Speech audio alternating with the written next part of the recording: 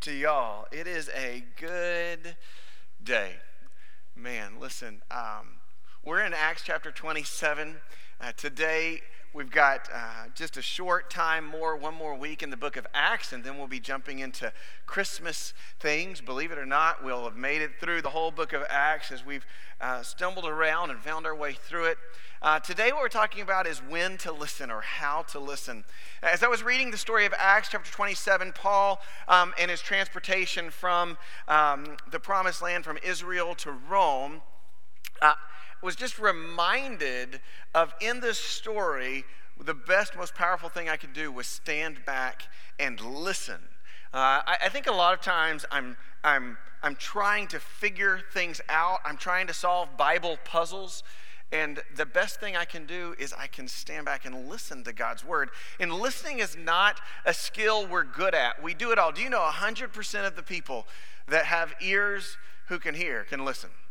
But I want you to tell you what I read this week is pretty interesting. We all do it, but 50% immediately forget what they've heard in every conversation. Men, I feel like that's targeted. Are you with me? I feel like that's targeted us.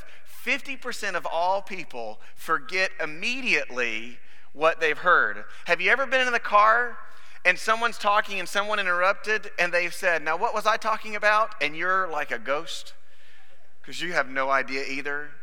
But it's a weird thing because if you're talking and don't remember what you were talking about, you weren't listening to yourself. So it's like a pass. Do you know within 2 to 5 days, only 20% of the people remember what they talked about 2 to 5 days ago. Listening is on the downcline. Now, this is a free stat. It was hilarious. I was reading it and I thought this makes perfect sense. Do you know when we listen to someone complain for more than 30 minutes in a day, it literally can cause brain trauma that prohibits problem solving? Do all things without grumbling and complaining. That's in the Bible for a reason. God doesn't want dumb followers. Amen? Man, somebody needs to go home and have marriage counseling right now. Are y'all with me? It's amazing. Listening is something that we do, but it's also something we're not very good at. And quite honestly, we don't know how to listen to God. Have you ever found yourself wanting guidance from the Lord, looking for Him to speak to you, and you've sat still and been quiet for, a long 2.5 minutes, and nothing's been said, or maybe you 30 minutes sat still? Have you ever found yourself wanting to know God's direction and leading in an area of your life, but you haven't heard anything? And so you feel like maybe I need to solve the puzzle and ask God if I solved it right. So how do we know if we're hearing from the Lord? That's what I saw and listened to in Acts chapter 27. Now, some things that I want you to know about hearing from God and listening to God that kind of sets it all up for us. So how do we know it's God's plan or not? Well, James 4, chapter 4, verse 3 says, "When we ask, we don't receive because we ask wrongly or with wrong motives." So we need to be aware that when we're asking the Lord a question and we're listening for Him, if your motives are wrong, and wrong would be everything that's not from Him, of Him, by Him, for Him. If our motives are wrong and you don't hear anything, then the first thing to say is not, "God, why are you silent?" It's, "God, check my life and my heart." 1 John chapter 5:14 says this, and this is the confidence that we have towards Him, that if we ask anything according to His will, He hears us. Now, this is really important. So we have in James and in John, these two places in Scripture, they're telling us something that we need a reality check with. We have to move it from biblical knowledge to real life application. And that's this. James says, if we ask the Lord and we ask with wrong motives, He's not delivering. He's not talking back. But what John says is, if and when we ask according to His will, we can be confident that He has heard us. And if we're confident that He's heard us, and we believe what Scripture says, that He is a Father who gives good gifts, who loves His children, then we should understand that the one who hears will reply. He will direct. He will challenge. He will charge us. So we have to realize that listening is active. It's something we participate in, and how we listen and what motivates us matters greatly. So the last time we saw Paul, he was being arrested before the tribune. And I will tell you, it didn't end so fantastically. He was taken into prison, and he was held in prison long enough. Finally, a king said, listen, I can let you go back to Jerusalem for a trial. Paul said, I've heard there's an ambush waiting. I have no part of that. Instead, I appeal to Caesar. As a Roman citizen, he had the right to appeal to Caesar, to bypass all the lower courts and go directly to the main one. So I'm waiving all these other possibilities. I just want to go to Caesar. When a Roman citizen appealed to Caesar, no one had any other say. No king, no centurion, no one could say, man, let's think of this a different way.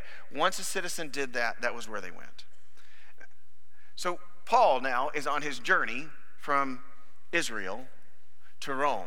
And how they would travel was by boats. And normally, as the Roman government would do, they would procure different fishing boats or grain boats that carried boats back and forth to Rome all over the Roman world. And when a centurion stepped on a boat, he basically took over. He basically stood on the boat. He became in charge of the final decision making because he would be the one that was accountable when it all said and done. And so we find Paul on a boat headed to Rome in prison. And I want to let you know, this is where we listen. Because I think many times we feel in our life like we are on a boat traveling to a destination we've never been, hoping that there are some people around us that will help us get to where we need to go, believing there is a God who has a plan for us in all of this mess, but feeling pretty alone. See, I think we have a lot in common with Paul on the boat. So let's listen in for just a moment. In Acts chapter 27, Paul and his men, all these men are on a boat.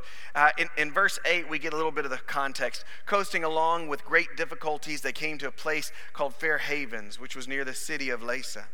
Verse 9, since much time had passed and the voyage was now dangerous because the fast was already over, Paul advised them, saying, sirs, I perceive that this voyage will be with injury and much loss, not only of the cargo of the ship, but also of our lives.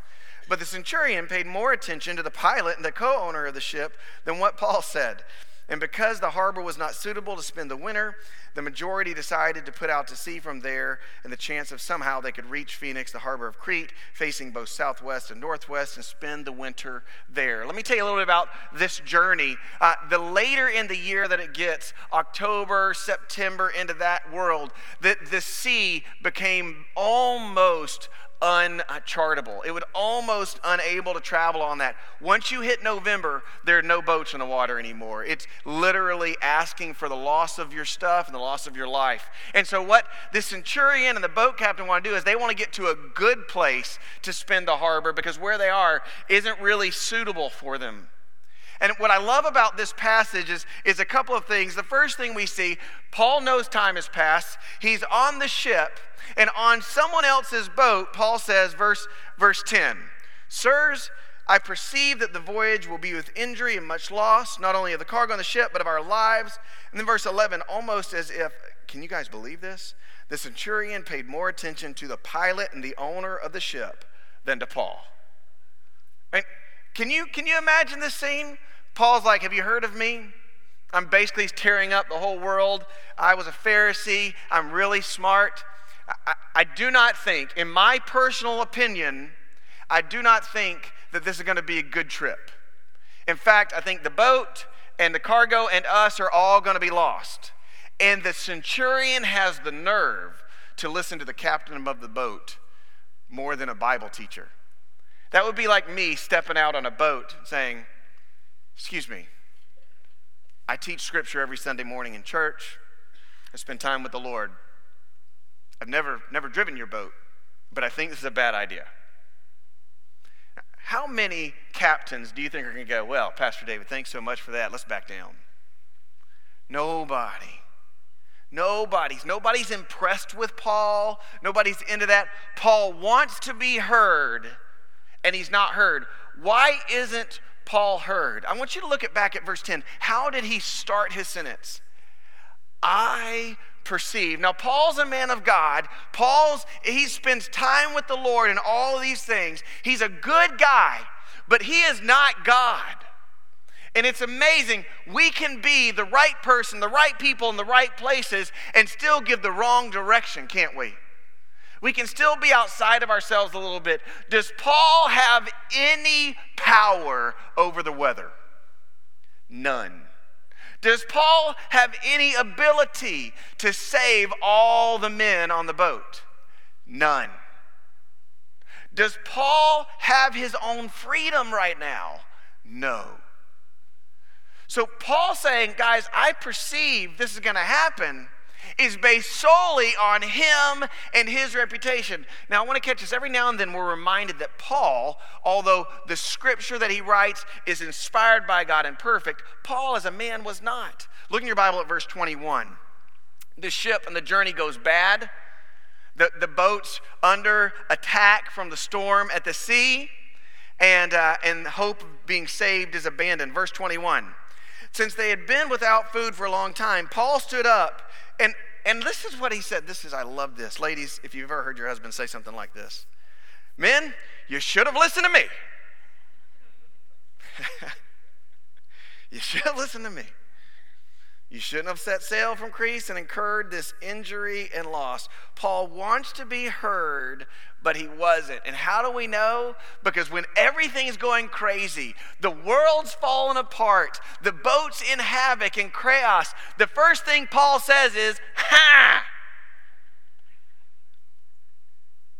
I'm Paul. Right? Do you feel the angst inside of him? Do you feel a little bit angry? Have you ever tried to give someone good direction, and when it didn't go well for them, your first thought wasn't, oh, I hate that you had to learn this way.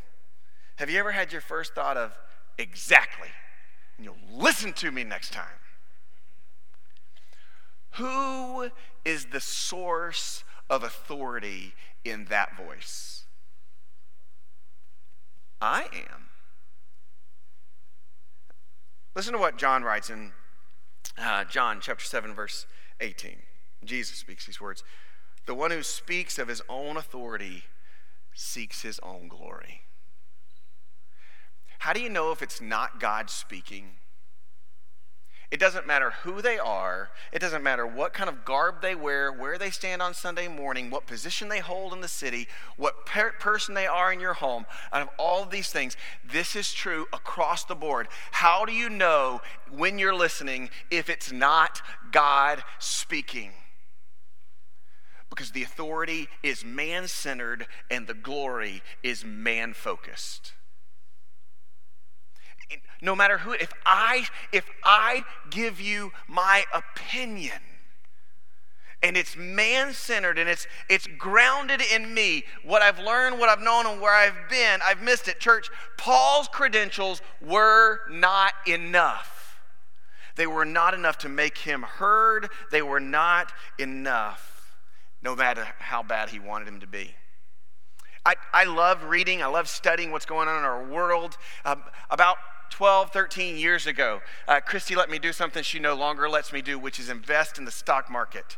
We just give that to other people, and they do good things. If you want stock market advice and want to be poor, let's talk. I'm excellent at that.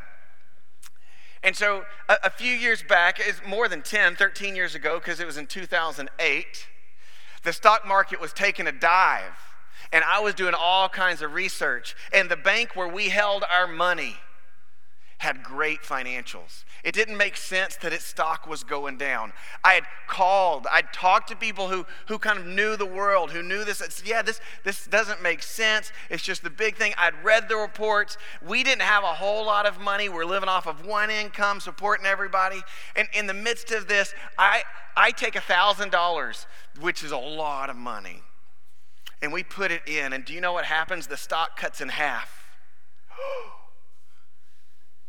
So I tell Christy, listen, everything I've heard says that if any bank stands, this bank will stand. Here are the experts. Here's the wisdom. Here's the rationale. I know we don't have any money, so instead of putting it in retirement, let's put another $1,000 in. She said, David, are you sure? I'm like, I have done my work. And because she knows I have to learn things the hard way, she says, well, that's okay if we can do that. So we put it in. I'm thankful for my wife. We go out to dinner, and we're waiting in line, and I look up on the screen over the bar, FDIC, Rage, the bank David just invested in. The stock is now worth 1/100th. Your $3.76 check will be coming back to you. Y'all, I wanted to die 18 ways. And this was really important. My family's financial standing, our future. I had asked everyone with the right credentials all the right things. But the authority of man cannot properly direct the life of another, no matter their credentials. And yet in our life, we find ourselves looking for people of reputation and asking their opinion. We think, God, I'll seek you by talking to a man. Church, listen, it's all right to seek wisdom from godly men and godly women, but do not listen to men, listen for God. So what does it sound like when God speaks? I really believe, as I look through Genesis to Revelations, throughout all of Scripture, there are certain things that help us identify if the Lord is in what's happening.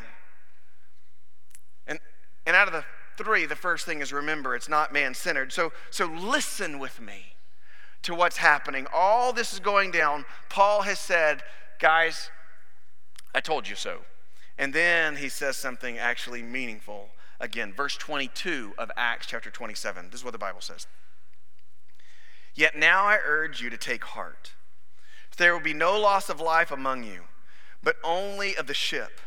For this very night stood before me an angel of God, to whom I belong, whom I worship. And he said, do not be afraid, Paul. You must stand before Caesar. And behold, God has granted to you all those who sailed with you. So take heart, men, for I have faith in God that it will be exactly as I have been told. But we must run aground on some island. Does that sound dramatically different than what Paul said at the beginning? At the beginning, Paul said, y'all, I think this is a bad idea. But all of a sudden, it's not Paul talking. Because who's the authority that he's saying have confidence in? Is it me being a good person? No, he says, listen, I belong to God. Angels of God said this. In fact, the promise of God that I would go stand before Caesar, they reminded me of. Church, if God is speaking, if you want to listen for the Lord and his response, then it starts off by knowing that you find your confidence in the character and the promise of God. If it calls you to find confidence in anything or anyone else, it is not the Lord. You see, Church, Paul says pretty plainly and pretty clearly, the issue we're going to run into is that none of us on the boat can actually do anything. All of the skill and the confidence we've attained, they're worthless. Have you ever been in that spot where your very best wasn't enough? It wasn't enough to fix and save your marriage. It wasn't enough to help your kid out when they were being bullied on the bus on the way to school. It wasn't enough to get out of the depression and the funk that you were in.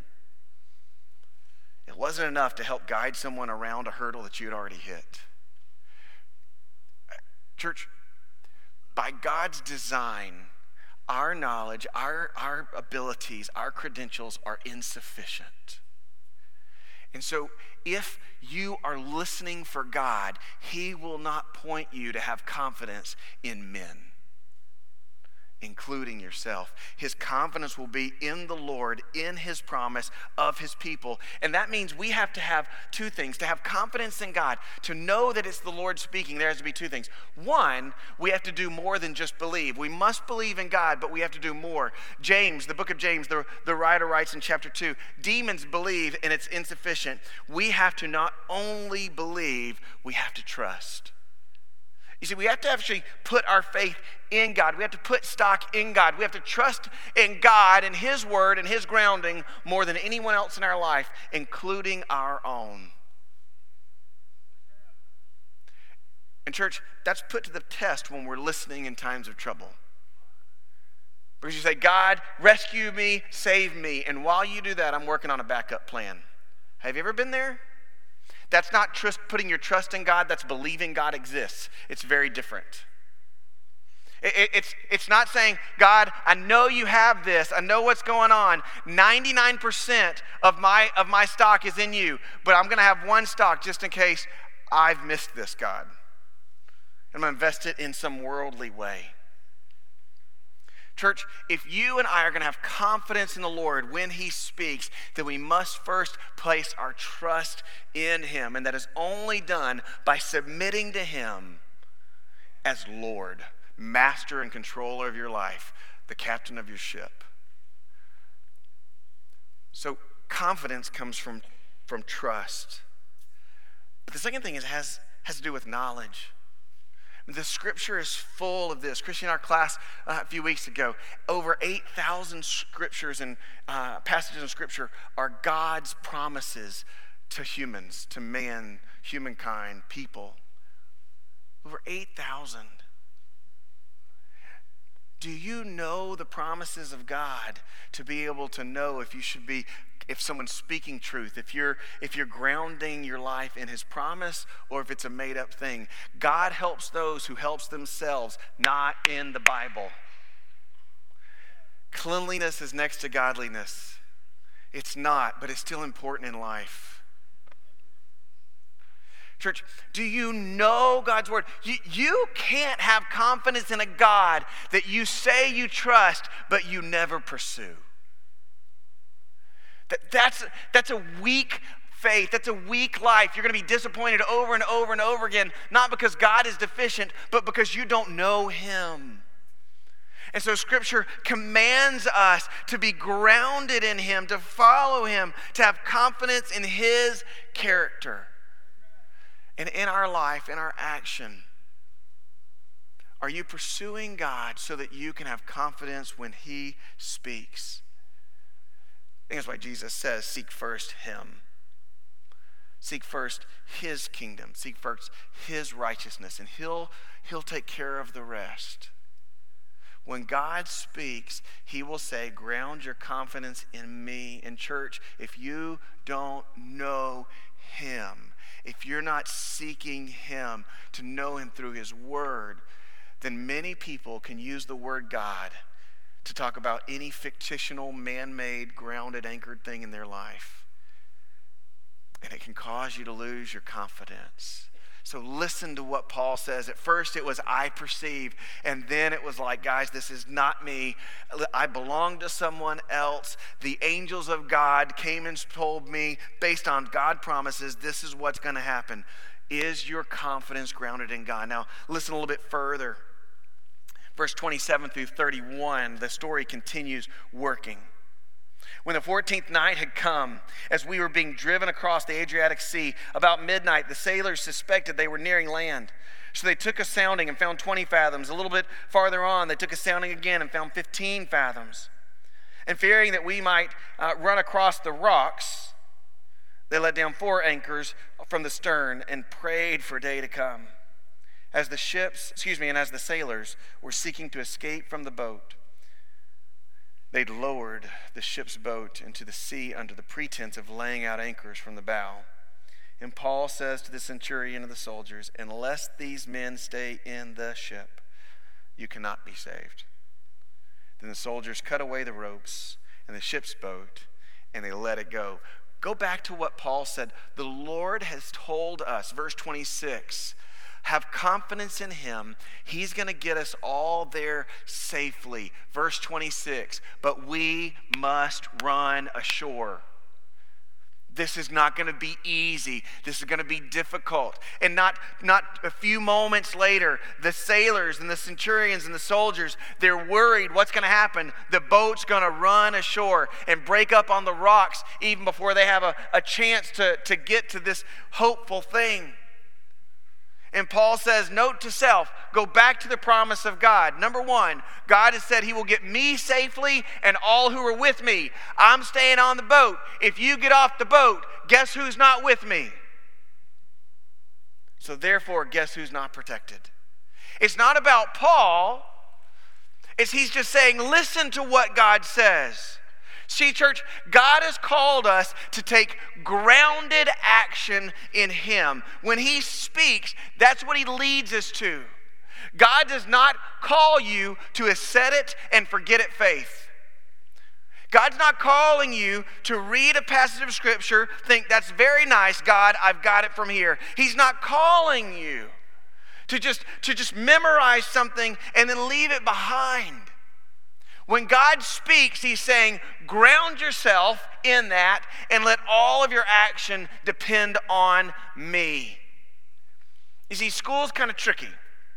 In school, I've learned very, very early on, I needed to memorize certain things for a test. And when the test was over, guess what I got to do? I got to empty out everything that I had learned so I could put new stuff in. That can work at times. Christy and I, during certain times of our life, have gotten the privilege of going rock climbing outside in the mountains. We don't do it often in case of people who are life insuring us. We don't do this often. But when you go rock climbing outside, there are clips. And as you're climbing, now we have extra backups, but you clip your rope into these clips. So that the higher you go, if you slip, if you stumble, if you fall, you're grounded and you don't fall all the way down. It catches you. So the higher you go, you clip. You don't skip clips. Free climbing is not for me. Because God says, David, climb the mountain. Then I know he's saying, stay clipped into me. I want you to act, but all of your strength, all of your safety, all of the promise of you getting to where I've promised you to be, everything is really about you staying grounded in me. God is not trying to give you cliff notes on how to live a good life. God doesn't want you to just consider his word and then move on. God will not lead you away from him. Church, how do you know if it's God speaking? One, he will say your confidence comes from me and my promise and my characters. Two, you will know that he will tell you in his word to stay grounded in him and take action. Paul says, do you remember what I said? The Lord told me I will get to Rome and everybody with me will get there safely. Have confidence in that. We're bailing from the ship. Paul says, don't forget. Stay grounded in the promise, and let's take action in accordance with the promise. Cut off the boats. Cut off the dinghies. Church, you will not find a story in Scripture that ends to the glory of God, where a man or woman has heard the promise of God, forgotten about it, neglected it, and done whatever they want, just living away on this promise. You'll never find it ending well. But regardless of their character, from Rahab the harlot to Abraham, to Moses, to David, every promise where a man or a woman is promised something by the Lord that they hold on to and act in accordance with the promise, God is glorified in his faithfulness to his people. So when you're listening to God, don't let the complexity of life get in the way. God will not lead you away from him. Now, church, this next part I think is unique to Christianity. In verse 33 through 38, we find that things are still not going great. It's obviously things are going to be busting up before the night's over. Verse 33, as the day was about to dawn, Paul urged them to take some food, saying, today is the 14th day that you've continued in suspense without food. You've taken nothing. Therefore, I urge you to take some food, for it will give you strength. For not a hair is to perish from the head of any of you. And when he said these things, he took bread, giving thanks to God in the presence of all, he broke it and began to eat. And they were encouraged and ate some food for themselves. We were 276 persons in all. And when they had eaten enough, they lightened the ship and threw the rest over. Church, they're still in the storm. If you read all the way to the end, every single person makes it safely to shore. God's promise is kept. But in this moment, before it is kept, let me tell you what happens. They give thanks. Now, this is an interesting thing to me about Christianity. It's that when we are listening to God and basing our life on his promises and acting in accordance with his promise, we are called, we are commanded, we are compelled to give thanks to God, to show gratitude along the way before the promise is completely seen and understand. That if you and I give thanks on a man-made promise, you're risking arrogance, failure, and embarrassment. Have you ever been there? Has anyone, no matter their credentials, ever given you good advice and you bragged about it before the promise came true? And you were embarrassed and you were let down and you promised you'd never do it again. And somehow that promise made it over to God. See, the unique thing about Christianity is we are called to boast in the Lord. We are called to brag upon our God. We are called to make much of his name. Jesus, when Lazarus had been in the tomb, before Lazarus had come out, he prayed a prayer of thanks. Why? Because he had the joy of knowing what God has promised is certain. Look at the feasts in the Old Testament. Why so many parties? Because God's people, when following and depending on the promise of God, should be a festive people celebrating and lifting up the name of God at every moment, every second of every day. A Christian sourpuss is a believer who's forgotten that their God is a God of promises and is trustworthy. Church, you may not have been living listening to God, and today may be the first time you've considered it this way. But hear it from the Word of God, just sneaking in, looking at Paul's life, a glimpse in Scripture. How do we know if it's you, God? Is what God's saying making much of him? Is it confidence in his promise? Is it calling you to stay grounded but to act in his promise? Acting in God's promise may just be being still until he says something. It also may mean get up and go. But it won't lead you away from him. Every time God speaks, it will lead you to trust him more. So how do we trust God when we're listening? We celebrate. We have a party. We feast. We make much of God. Church, imagine these truths about God in your life. How do we know when Jesus Christ becomes Lord of our life that all will be as he promises? Because our confidence is in him, not in what we have seen, not in what we've already experienced. We're not proclaiming a gospel that the world has seen the full story of. And it's that confidence, it's that grace that we have to celebrate. In your marriage, in your life, at work, in the decisions that you're wrestling with the most, I would encourage you, stop trying to solve the problems and seek the Lord in his word and in your prayer. You get to know him and you will recognize his voice. So listen. Jesus says, be happy, be happy, be happy, Matthew chapter 5. Those who are grounded in me and who live for me. He says, be joyful. Be joyful, John chapter 10. You want to live full? Be grounded in me. Listen to me. You want life? You want to know what the way looks like? John chapter 10, be grounded in me, get to know me, follow hard after me, let your confidence be in me, pursue me and seek me, church. But you and I cannot pursue a God that we do not know. So if you found yourself in this room this morning knowing a lot about God, even believing in a God, even liking the name of Jesus, that is insufficient. That's not enough.